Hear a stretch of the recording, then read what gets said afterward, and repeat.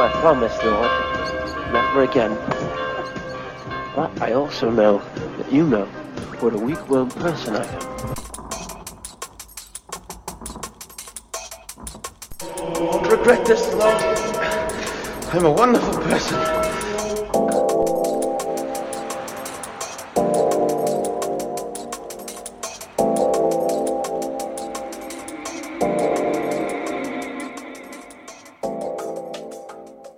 Hello and welcome back to the Tread Weary podcast. My name is Pastor Carlton Smee and I am your host here. This is the audio arm of treadweary.com, and Tread Weary began as a blog I started quite a few years ago. And here at Tread Weary, we try to discover the gospel, see where God is at work doing things that we cannot do ourselves, especially when it comes to things like righteousness, when it comes to things like turning us into worshipers. And so here, because of that, as part of our work, is that we dig into the scriptures and we are looking for the work of Christ there. We're looking for the gospel. We're looking for God's gifts to us. And the way we've been doing that lately is we've been going through the Gospel of John. And so this new year, Happy New Year, 2020, we are going to be continuing through the Gospel of John, and we are going to be picking up John 6, which is the gigantically huge 71-verse chapter that almost exclusively deals with bread. There are a few inconsistencies with that, but it mostly deals with bread. And so we are going to be talking about that, digging into it. And the way that we have been looking at it is through the lens of worship, in part because worship seems to be this thing that we don't think about all that often. But we're using God's word to help us delve into our lives as worshipers, helping God to turn us into true worshipers, and helping to turn our hearts towards Jesus Christ, using what he gives us, which is his word, where he speaks to us. And so if you have your Bibles, please turn with me to John chapter 6. John chapter 6. And we are going to be reading verses 1 through 15. And this is dealing with the fourth sign in John. If you can remember, there were three signs. The first sign being that he turned water into wine. The second sign being that he healed that official's son while the official was with Jesus and the son was way far away. And then the third sign was when he healed the man who was paralyzed or disabled at the pool of Bethesda. Now we have the fourth sign, the feeding of the 5,000. This is the only miracle apart from the resurrection narrative that is in all four Gospels. So we'll be getting into that. But let us read together. John chapter 6. I'll be reading from the Christian Standard Bible. That is my go-to version. After this, Jesus crossed the Sea of Galilee, or Tiberias. A huge crowd was following him because they saw the signs that he was performing by healing the sick. Jesus went up on a mountain and sat down there with his disciples. Now the Passover, a Jewish festival, was near.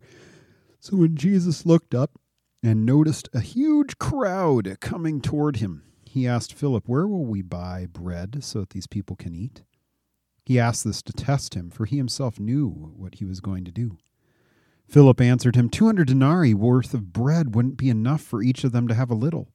One of his disciples, Andrew, Simon Peter's brother, said to him, "There's a boy here who has 5 barley loaves and 2 fish, but what are they for so many?" Jesus said, "Have the people sit down." There is plenty of grass in the place, so they sat down. The men numbered about 5,000. Then Jesus took the loaves, and after giving thanks, he distributed them to those who were seated. So also with the fish, so much as they wanted. When they were full, he told his disciples, "Collect the leftovers, so that nothing is wasted." So they collected them and filled 12 baskets with the pieces from the 5 barley loaves that were left over by those who had eaten. When the people saw the sign he had done, they said, "This truly is the prophet who is to come into the world." Therefore, when Jesus realized that they were about to come and take him by force to make him king, he withdrew again to the mountain by himself. This is the gospel of the Lord. Thanks be to God. And let us pray. Gracious God, we ask that you'd open your word to us. Guide us by it, grow us by it. Help us to see ourselves here, but help us to, most importantly, to see our Jesus here and what gets in the way of him. In your name we pray. Amen. Well, we had last week was dealing more with the issue of reading your Bible, and there were a couple of sermons involved in there. Well, this time we are going to be continuing on with our study. And so picking up there at verse 1, it says, after this. Well, after what? Well, if you remember correctly, Jesus was spending a whole bunch of time talking about witnesses, talking about his testimony, talking about who bears witness to him, how he bears witness to himself only insofar as that God is bearing witness to this Jesus of who he is. And there were a lot of discussion about the law and Moses and the revelation of God. Well, it says after this, after Jesus is having all this discussion, Jesus crossed the Sea of Galilee, or Tiberias. A huge crowd was following him because they saw the signs that he was performing by healing the sick. They saw him heal this man on the Sabbath at Bethesda. They've seen him do other healings and other manifestations of his power. And it says Jesus went up on a mountain and sat down there with his disciples. Well, as I said, this is one of the only miracles that happens in all four Gospels. Here, John calls it a sign.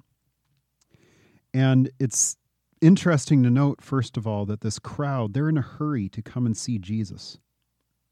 They're in a hurry to try and come and be in his presence, to get some of that energy from him, this work that is healing people. And what we learn, in part, is that this narrative very much has a connection to the narrative of the people of Israel, the narrative of the Exodus, the narrative of the wandering in the desert, that people have been wandering in the desert, waiting for the Messiah, and now the Messiah is here, and the Messiah is going to do all these works to show that he is greater than Moses. So it says that he goes up on a mountain. Well, what did Moses do? But he went up on a mountain and he got the 10 Commandments, and he brought those down, these things that in Deuteronomy it says that man does not live by bread alone, but by every word that comes out of the mouth of God. Setting it up for this reality that this work that Jesus is going to do is not about bread. It's about something more. It's about this work of God to give us something beyond just what we need every day. Even though this whole sign, this whole miracle is a reality check for us that God supplies every need for us, whether we know it or not.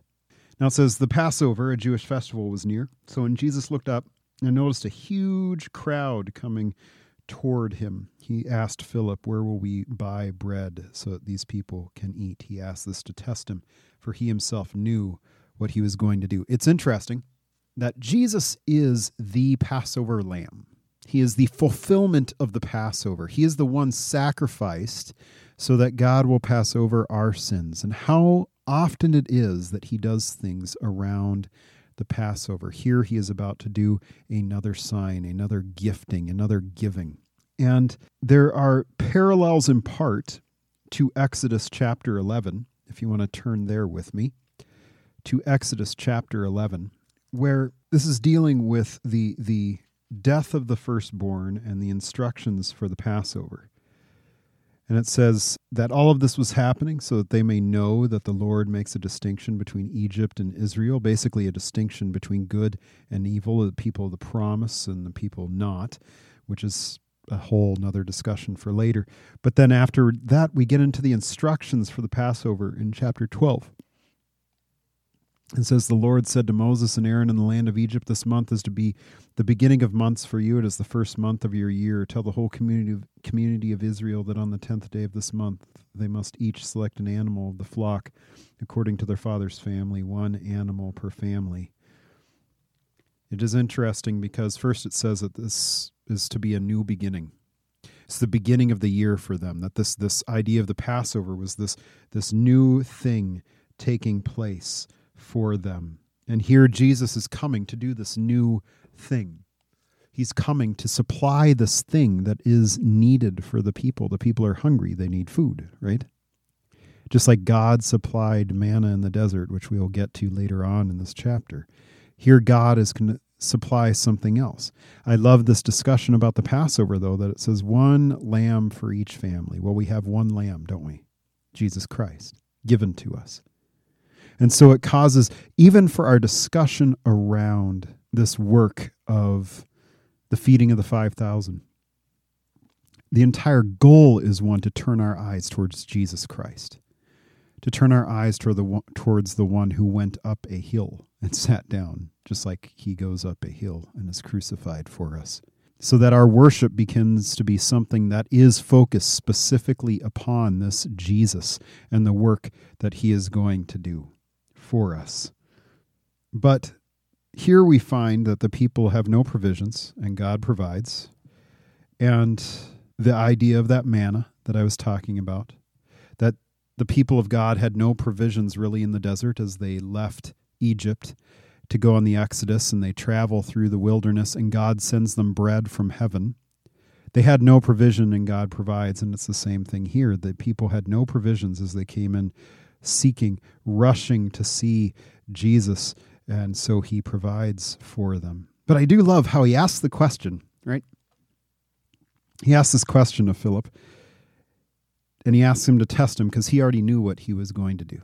That's an interesting understanding for us in the sense that there's no necessary need for us to come up with the right answer. There's no necessary need for us to have the answers or even to know the questions, because oftentimes God does come to us and asks us something, and then we spend our lives trying to find that answer or trying to be adequate to that answer.